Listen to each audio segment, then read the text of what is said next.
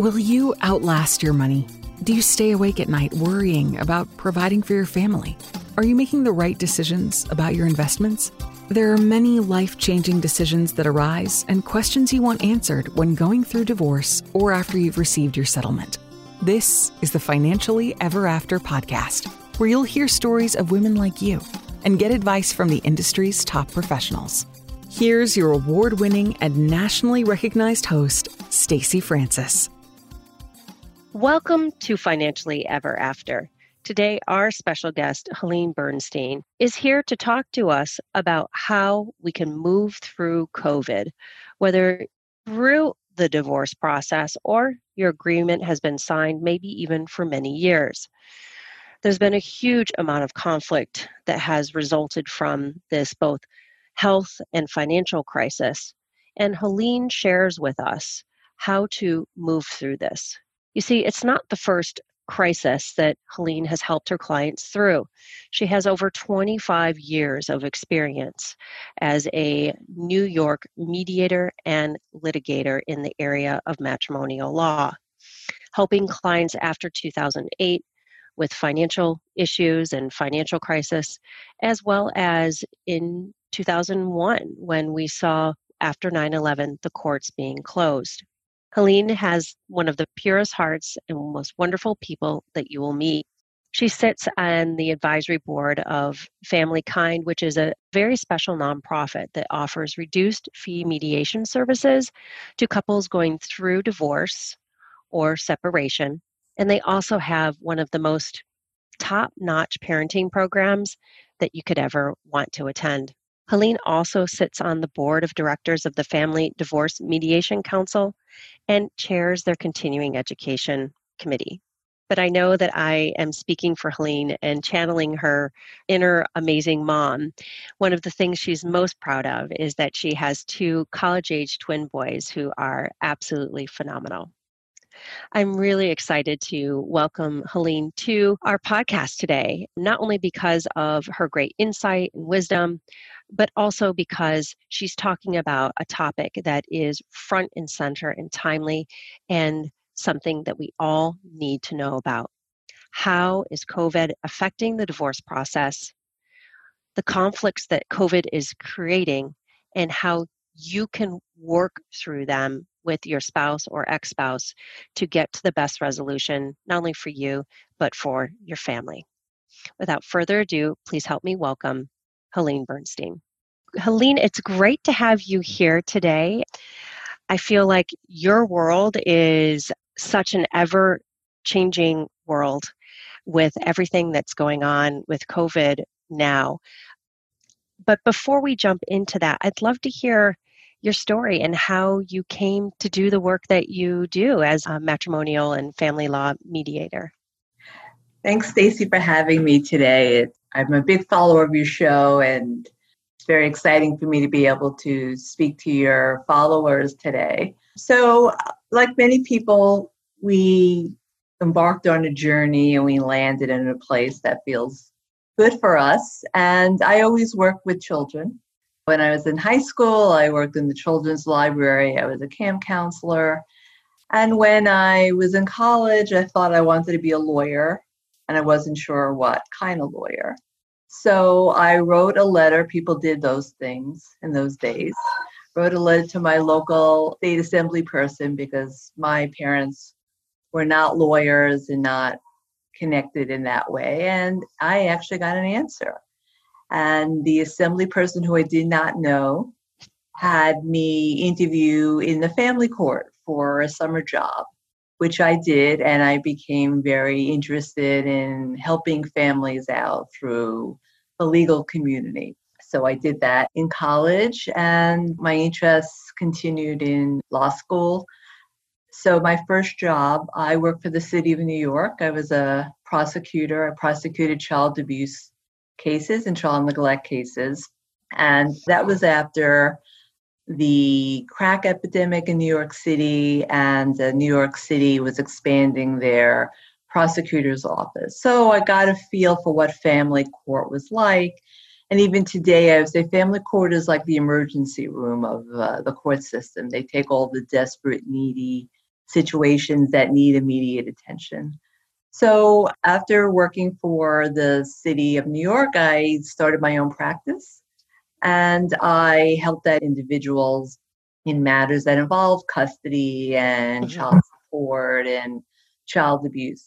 And from there, divorce judges started to appoint me to represent children in contested matters. And I really enjoyed that, but I felt very strongly that there had to be a better way to resolve conflicts when it came to child custody matters. These poor kids, they were in the middle and they loved both of their parents, and they would come to my office, often for years, where they were very comfortable, and I knew that was not really the right way to go. So, of course, the court system is necessary to help kids with these types of matters, but I thought there was a better way. And so I became trained as a mediator about 10 years ago, and I integrated that into my practice.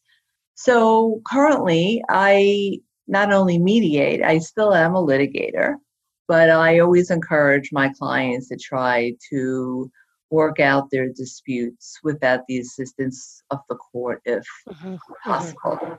But as you know, there are situations that involve domestic violence or substance abuse where the courts are required to help these people, and we need them to make those types of firm decisions that families need to raise their kids.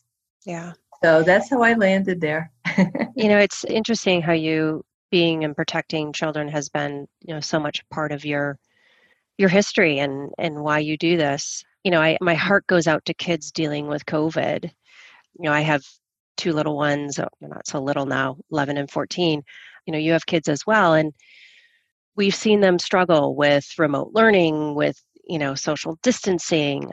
But I imagine that, kids whose parents are going through a divorce, or even if it's post-divorce, that there's another layer that they might have to be dealing with if there's conflict between their parents with regards to who gets to see the kids during COVID, and if the parents live far apart, if one of the parents is a frontline worker.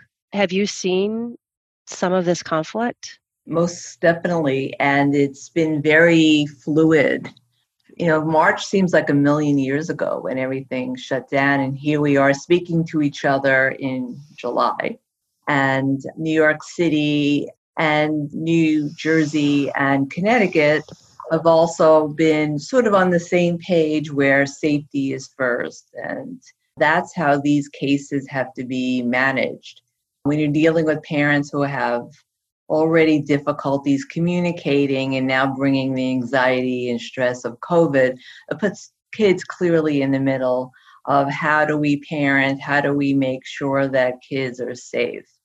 And this initially came across my desk when I had a particular situation where one of the parents was a first responder. And how do we work through that? So, there's some guiding principles. Child safety, of course, matters. And you have to move with the assumption that both parents desperately love the child. And parents' positions are in good faith. There's no sort of surreptitious reason why they're going to hold the child back from parenting. And so I often tell my clients, if you don't really know what to do, speak to your pediatrician, that third-party expert who can guide you in terms of the safety issues. And then the next guiding principle is, at all possible, both parents should have access to their children. Many of these parents that we're talking about have already signed on to a divorce agreement. And so that agreement really needs to be the roadmap on how they're going to set up access. So what's happened in the last few months is that initially parents were speaking with their kids, if they were the non-custodial parent, through increased FaceTimes. And now, as we've gone through the summer, we now will perhaps increase access outside. Sometimes parents have moved maybe to the same upstate community and they've created a safe knit pod, as they say, where you know where the kids are, you agree to limit access to third parties, and so you can create this extended family and the kids are safe. So that's how we've, managed that largely.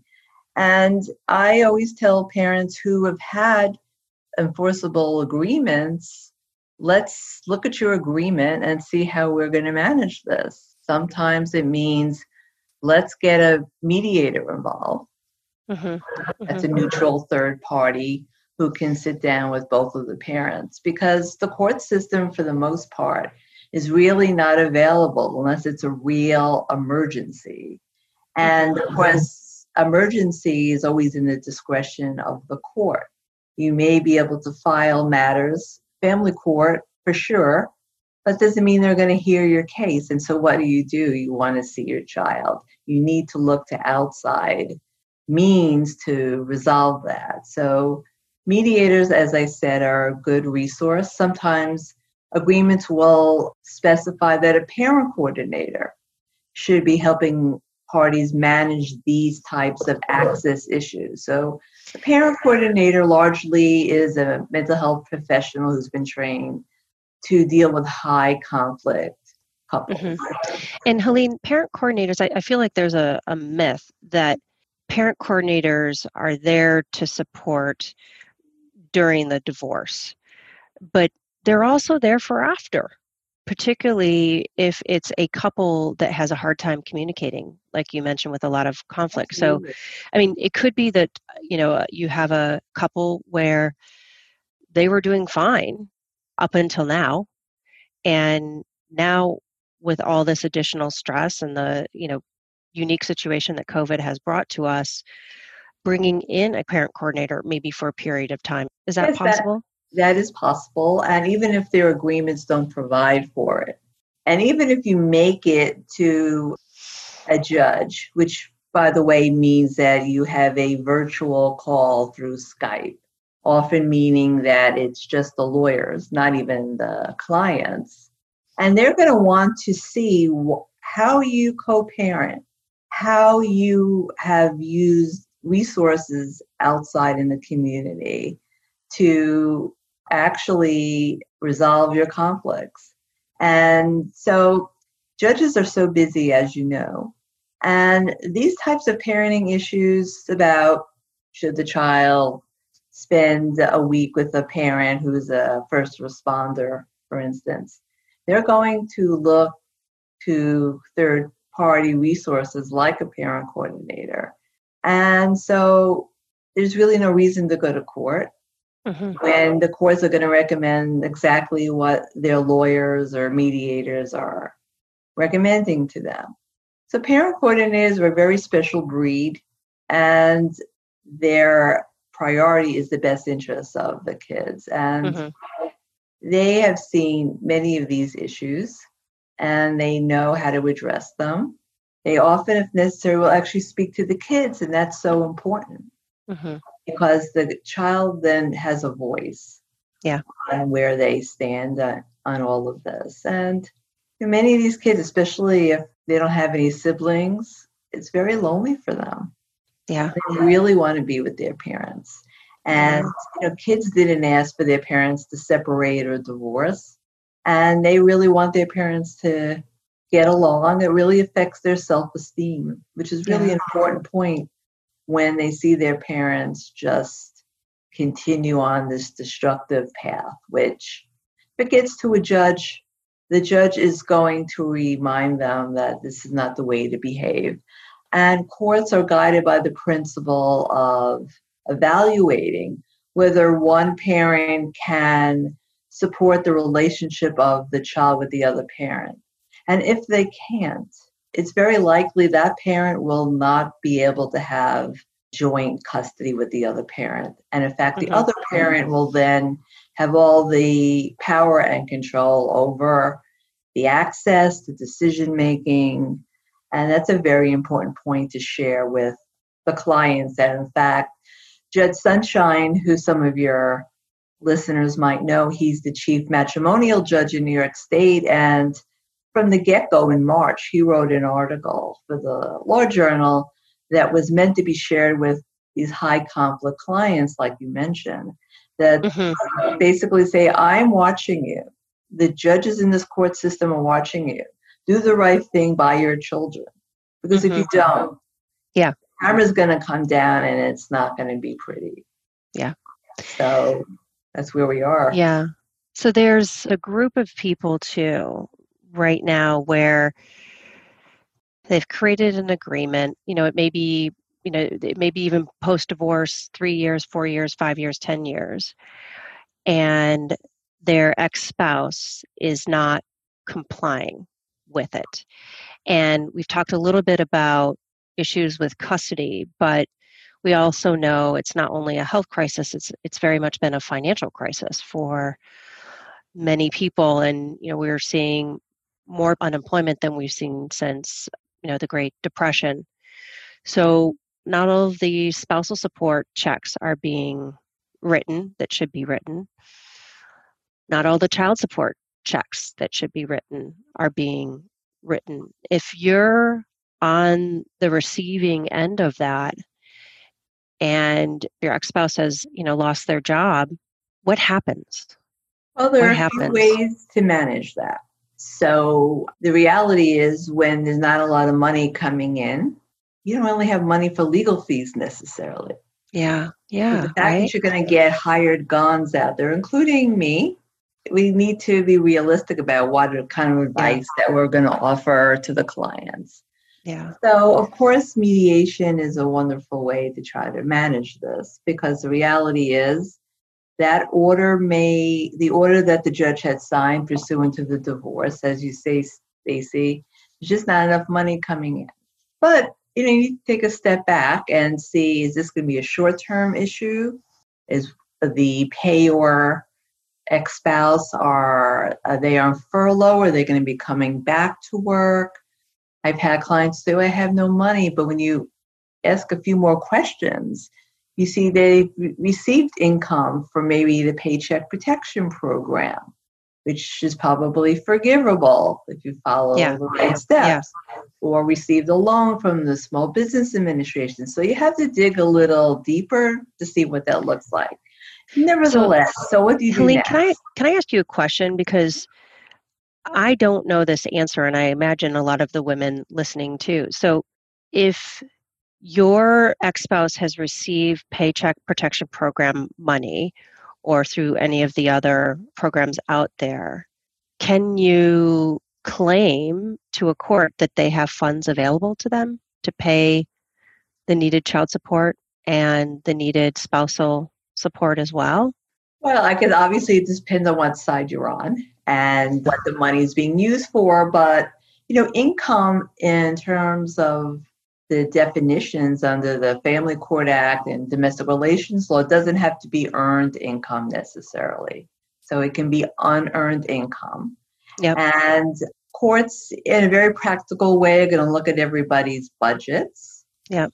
They have to fill out a financial affidavit and see, can that money be used to fulfill the obligations?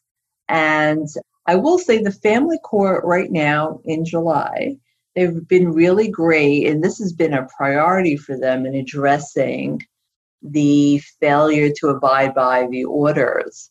They've been allowing the payer to file a downward modification and the recipient to file a violation of the order. Now, under the law, if you don't pay your child support, ultimately you could go to jail.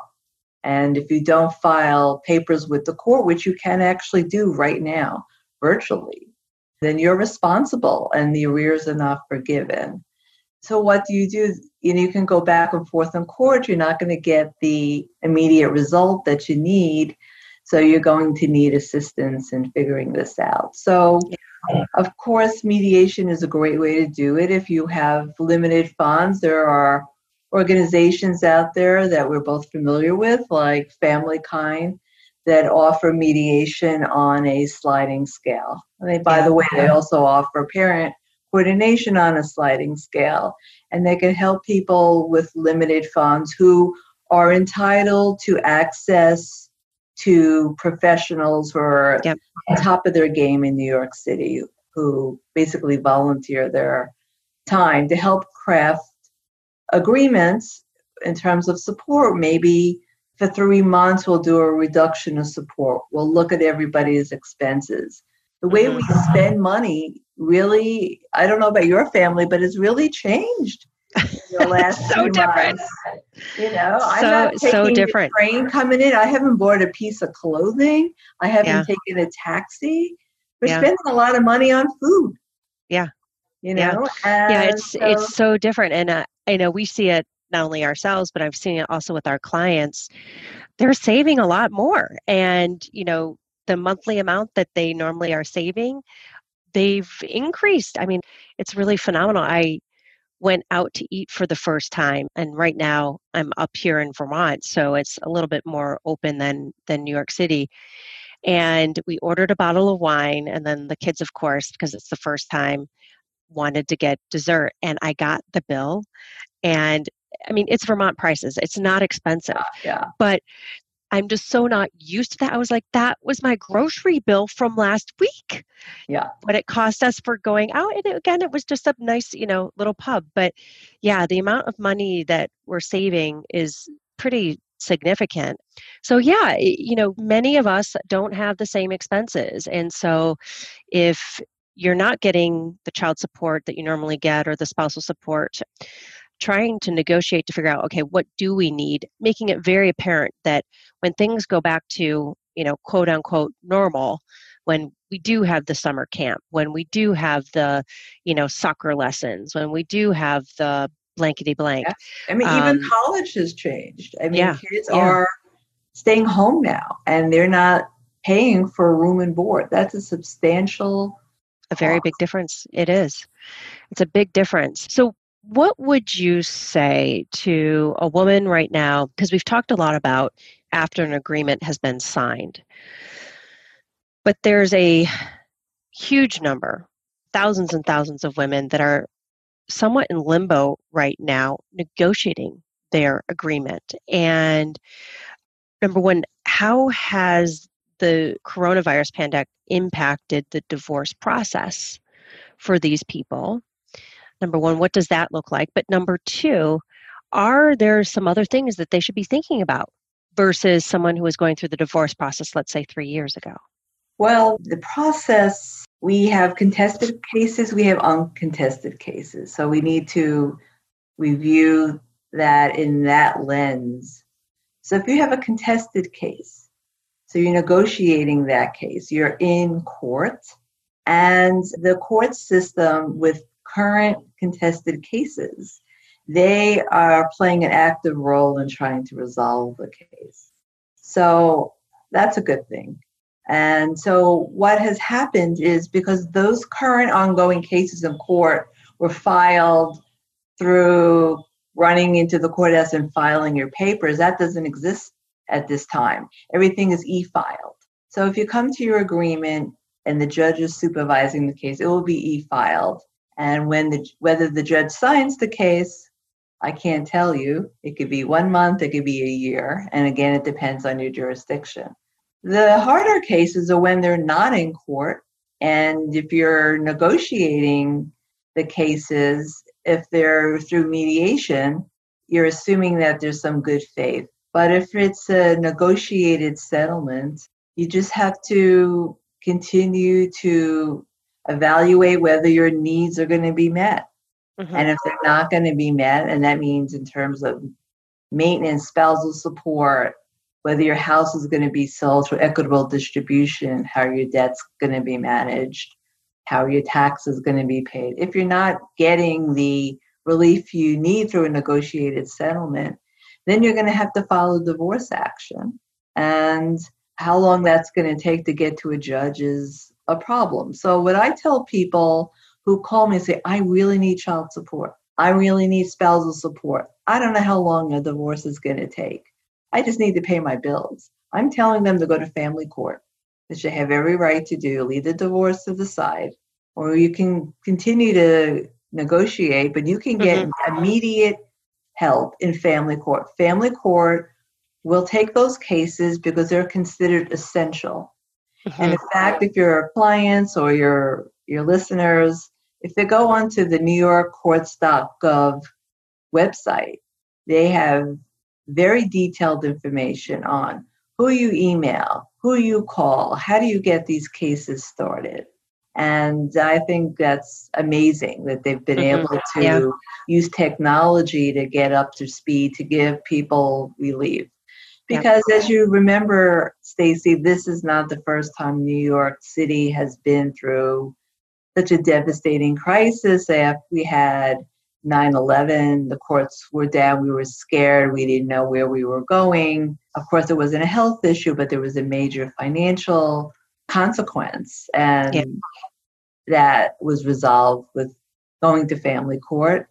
And then we had the financial crisis of 2008.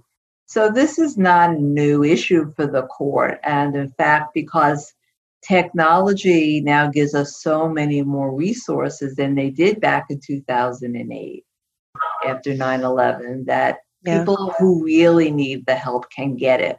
But so it's sounding like if you're separated, not legally, but just, living apart, and you're not receiving money to pay bills for the kids, and you're not receiving money, to cover your rent or whatever that might be, that a great option here in New York is, maybe to put the divorce to the side for the moment, but go directly to family court. And I love the way that you look at family court as it's the emergency room. When you go to the emergency room, you might have a little wait, but you are eventually seen. And, that's what we're saying here, and what I'm hearing you share about. If you're in a situation where you are not getting what you need, then that could be a good avenue for you to get that more immediate relief. And then going back to a proper divorce and going through the Supreme Court or in the different courts that you would need for that. I mean, I would even say that even before COVID became something we deal with every day now of our lives, earlier this year, the entire court system statewide, they made a very significant statement that most cases can be resolved through alternate dispute resolution. And so all of the courts, the divorce court, the family court, they've expanded mediation options to deal with these thorny support issues or the custody issues. And so they are mandated to refer very needy clients who have challenging cases to these professionals who are ready to go. And the great thing about mediation in particular, which is a form of ADR, is that we can easily do this from our homes on Zoom. And I've loved it because I don't have to leave my house. And it also gives people some security when you're in a very conflictual situation. You don't necessarily want to be in the same room as the parent that you're accusing of not paying the bills or holding off on parenting access. You have the security of your home, and we can share documents if necessary through Zoom. And it's been a wonderful tool and resource to resolve these cases. Yeah, I have to say the technology we have today is so different than we did 10, 15 years ago. And it really can be very collaborative as well, really collaborative. One of the other tips that you had shared that I wanted to ask you about, and you mentioned that parties that live in New York City that want to get divorced quickly are encouraged to file their papers in an upstate New York county. Is that because the New York City system is so backlogged because of our courts, and not as much the case in, upstate New York? Yes. So as some of your listeners know, Governor Cuomo has created a plan where the various jurisdictions in the state have to comply with certain safety metrics to move into certain phases. So in upstate New York, even Westchester at this point, they're moving into the phases where they're opening up the court systems. So even though you can, in effect, file your divorce after you sign the agreement in Brooklyn, in Manhattan. Just because you file it doesn't mean you're going to get the attention of a judge or even a clerk to transition the case so it can sit on a judge's desk. And not all the judges are actually in the courthouse. So if you can file the matter in upstate New York or Westchester, there's a better chance that you're going to get a judge or a magistrate to sign off on the papers. So some people don't know when a New York lawyer, we're talking about New York right now, they can file their divorce in any county in the whole state. It doesn't have to necessarily be in the county where their office is. That's interesting. So your jurisdiction could be, let's say, Kings County, which is, Manhattan.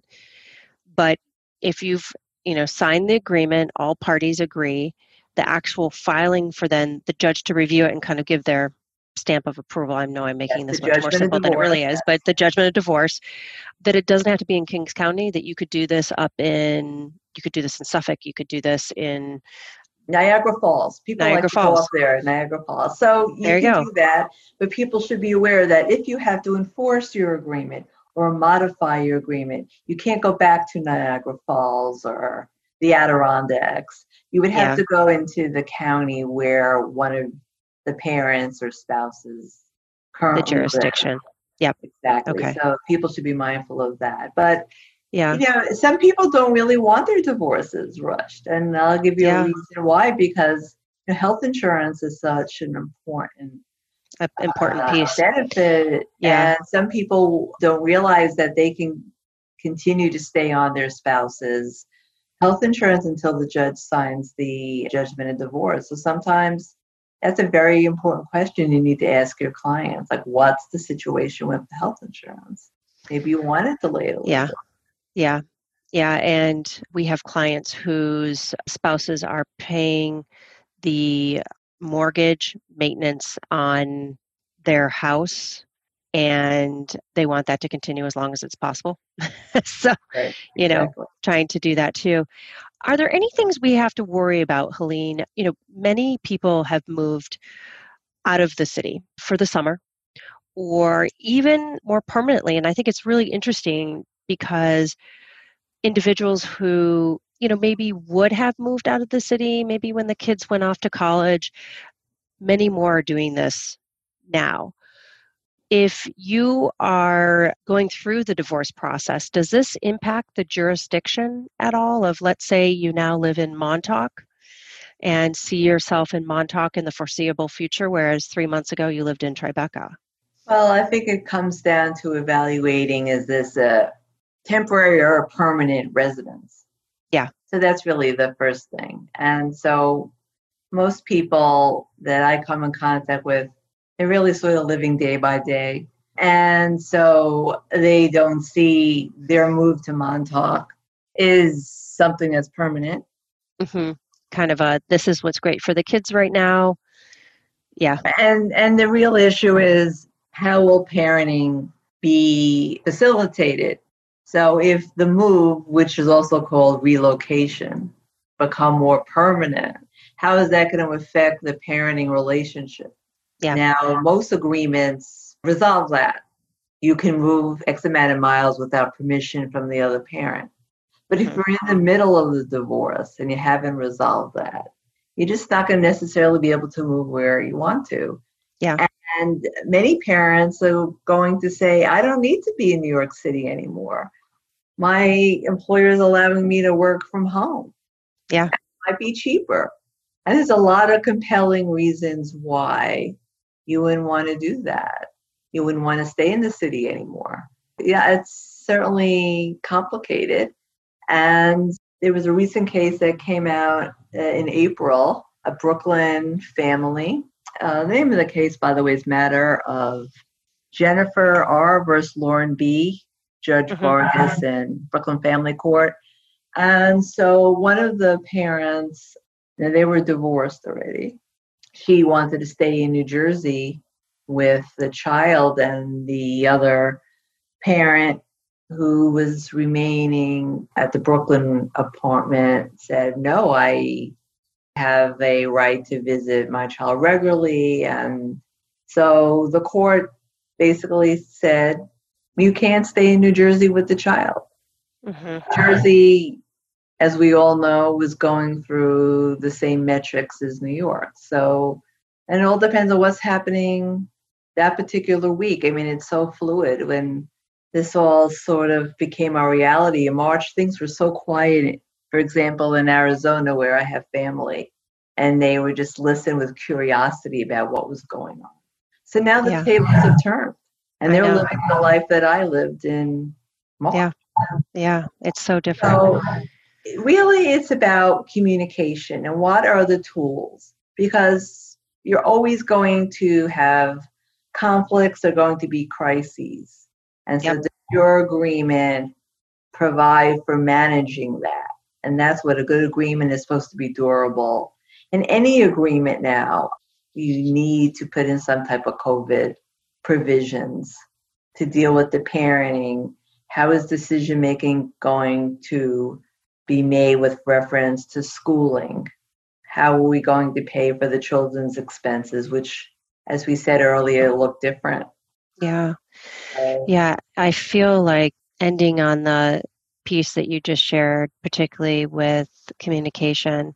And I love that. I think that and I'll just talk for myself, but I get caught up in what's going on day to day, right? You get caught up in COVID and how it's impacting, but we've lived through other crises as well.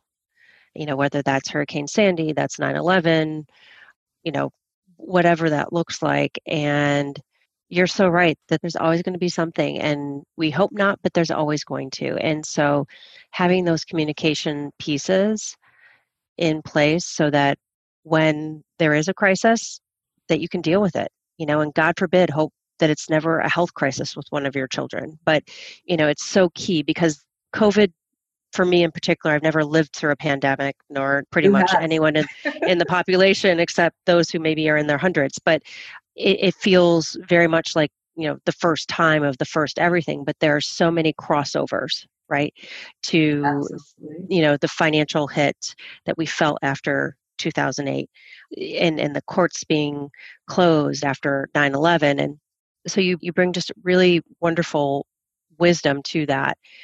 And I really also appreciate that you talk about how, agreements need to talk about COVID and how what things look like now, and that they may look very different in the future, to try and do the best we possibly can to plan.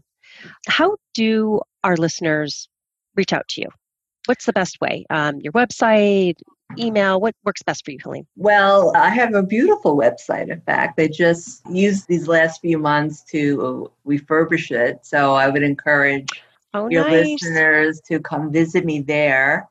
And the address is www.hbernsteinlawandmediation.com. You can email me at helene@hbernsteinlawandmediation.com. And I've been getting regular calls on all of these subjects. And, the most important piece is that people are resilient. And I think New Yorkers, I'm in New Jersey right now, we've all done amazing. And we're trying to stay strong and healthy because we have to for our children, don't we? Yeah. And it will look different, but it can look better in some ways. I think we've all connected with our families in a way that we never predicted. And there's some really great memories here. Yeah. And so I'm a person who always likes to look at the glass half full as opposed to half empty. And so we will get through this. And I think we've learned a lot about ourselves through these last few months. And people can do it if they want to. Yeah. Yeah, no, I appreciate you sharing that. And thank you so much for being here today. And I know for me, I'm walking away from this conversation with kind of a feeling of being more at peace, of, understanding the process more, and that the bumps in the roads that many couples are seeing, that there are ways to work around them. And there are some great resources too, that they don't have to do it alone and they're not stuck. Because there are a good number of people who understandably are feeling frightened and scared and, kind of not knowing what to do. And so my hope and wish for this podcast was to kind of peel open the onion and really explain the different options that people have to be able to address this. So thank you so much for joining Financially Ever After, Helene. It was great to have you as a guest. Thank you for inviting me. I really appreciate it. Thanks for listening in today. I just want to reiterate that today the responses were from the perspective of a New York City-based attorney and mediator, and things may be different in your area where you live. But most importantly, there are some things that don't change anywhere where you live. And it became very apparent that the number one thing that's going to get you through COVID on the other side with a healthy and happy family is communication. I'll be honest, sometimes easier said than done. So knowing that there are resources, whether it's a mediator, the use of a parent coordinator, talking to your pediatrician or a therapist, these are all great resources to help us through. Emotional burnout during the time of COVID is real. There are so many additional stresses, responsibilities, and many of us are doing the best we can to take care of all the people around us, finding ourselves coming up short with an empty gas tank when it comes to ourselves. So make sure that you take care of yourself, that you are doing everything you can to be strong, because that's what really truly does translate to helping our kids. And know also that you have great resources, that family court is there for you, and the court system in general. It's just navigating it in this new way to be able to help you through the process. Thank you for tuning into Financially Ever After. This is a really important time that you take for yourself, because the more support and resources you have during the divorce process, the better you're going to fare on the other side. If we can be a support for you, we'd love to. Please reach out if you'd like a second opinion about what you need financially, if you're getting the right child support and how much you need in spousal maintenance, what equitable distribution should look like, and all the other myriad of questions that come up, of course, when you think about your finances and moving forward, both during and after divorce. You can reach out to me, Stacy, STACY, at francisfinancial.com. I'd love to be able to help you. And you can visit our website, www.francisfinancial.com.